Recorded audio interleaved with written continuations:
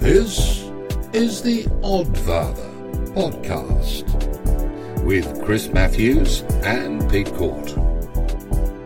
Well, welcome Dr. Pete Court, a man who finds God extremely baffling. And Pastor Chris, great to be with you, a man who's looking to find the right questions. Not necessarily the answers, let's find the right questions first. It's a good start. Indeed. One question, of course, that many of us suffer is, how do we resist temptation? Bum, bum, bum.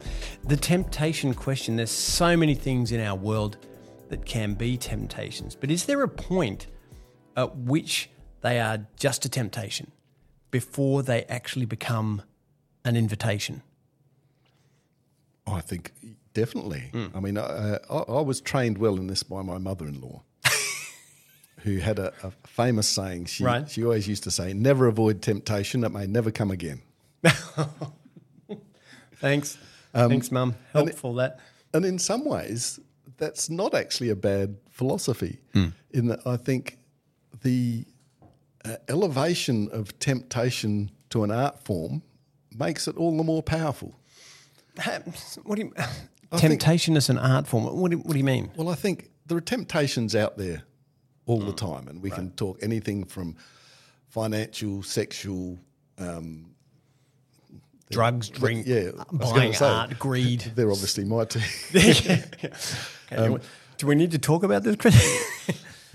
Let's rename the podcast. Well, actually, before we go on, that's actually a really interesting point, because I think for every single person, their temptations are slight variations, and everybody has different things. I know there are people obviously sex, drugs, rock and roll, or sex, drugs, money are very obvious ones to us in the Western world.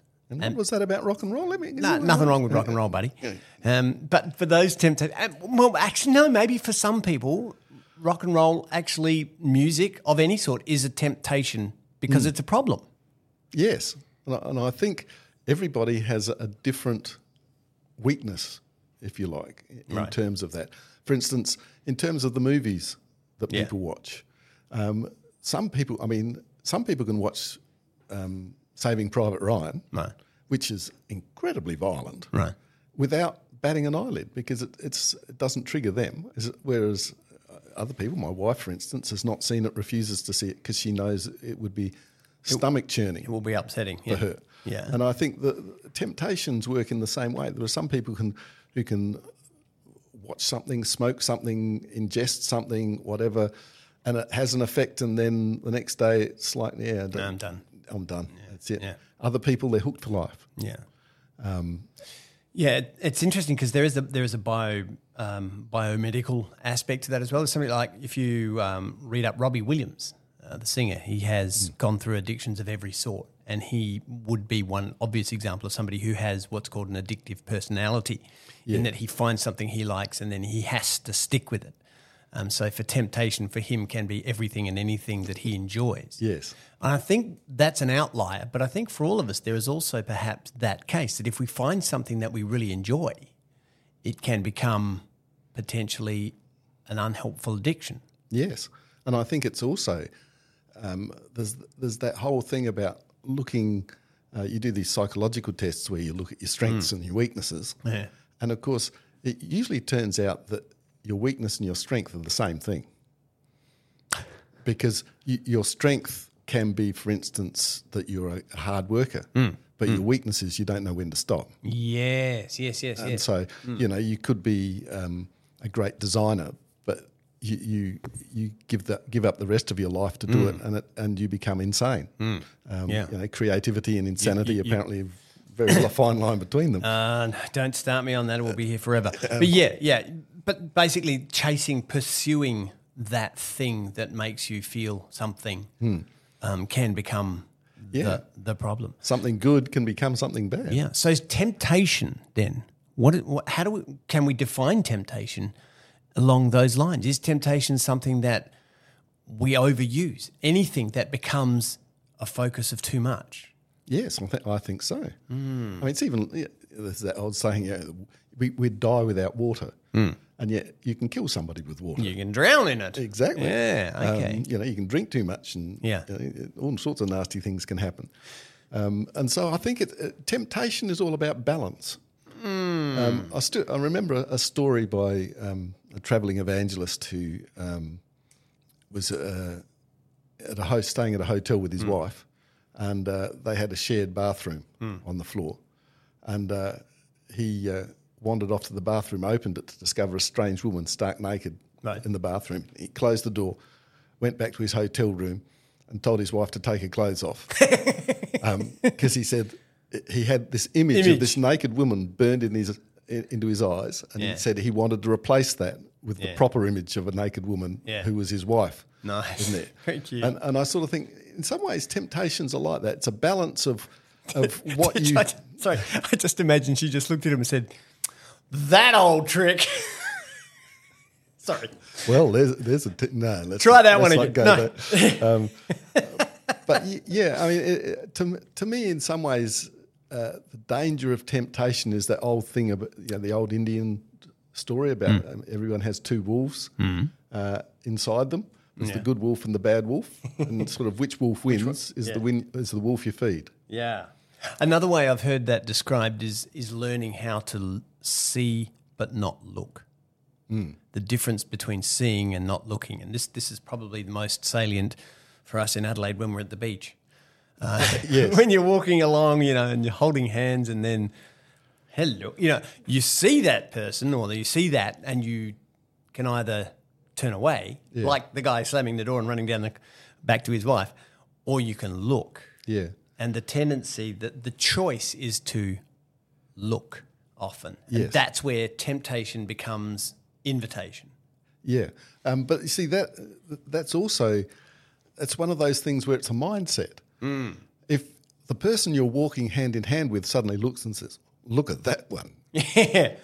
And you look, and they've looked, and you go, "Oh, yeah." Yeah.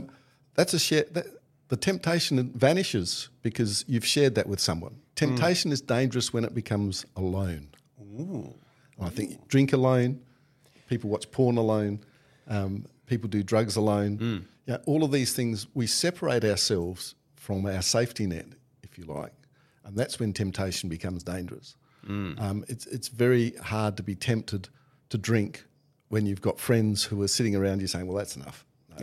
Let's not do it." I mean, if you've got friends who are taking you down the wrong path, then it's very hard to avoid that temptation. But if we have good friends who, we shouldn't be doing those drugs. Although, let's do something different. Let's move on. Let's change.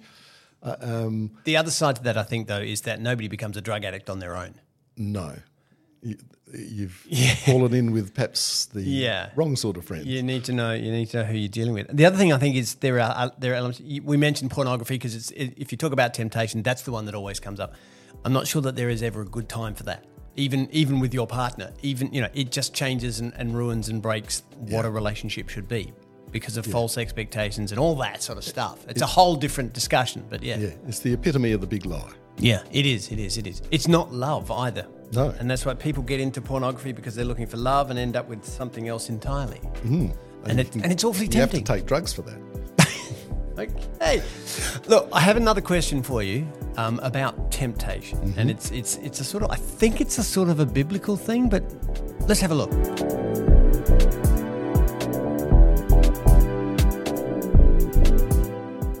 So we're talking about temptation.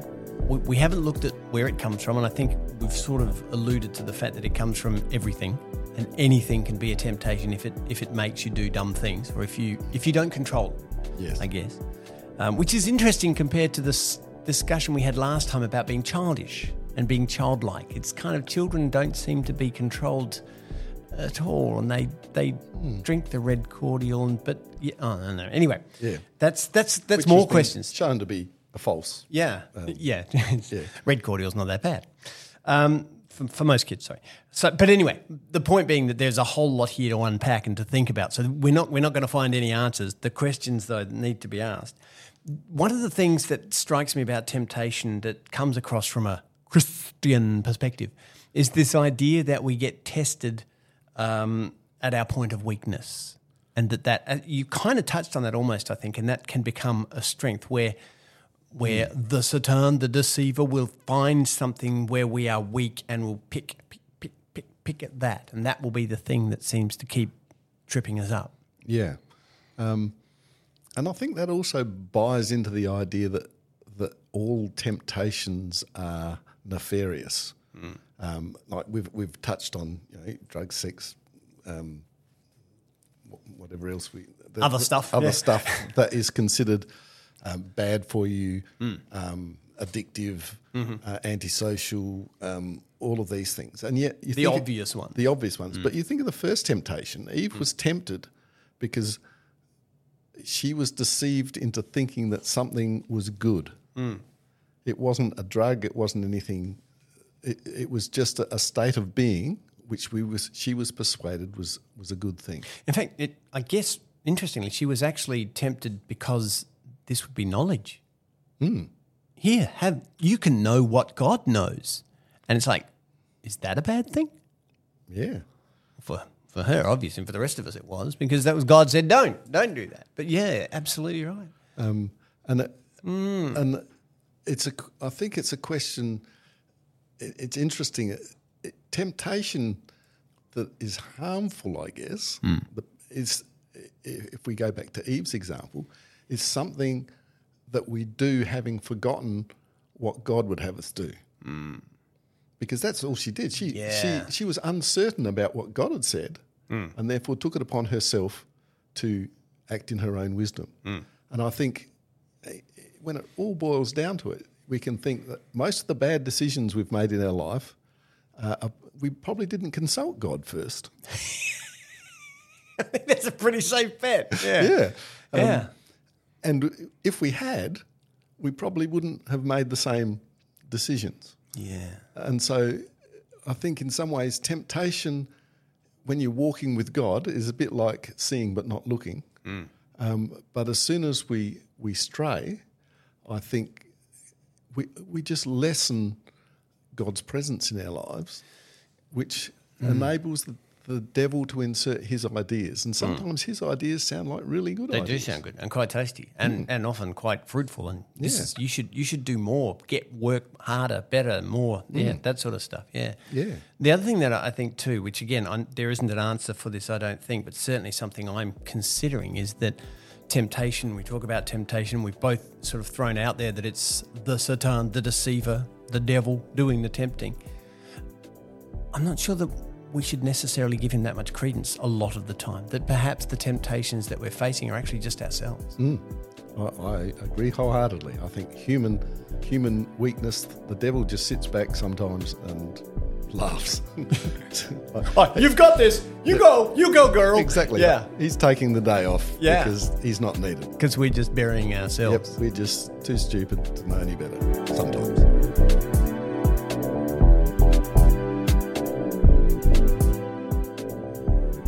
So, what do you reckon?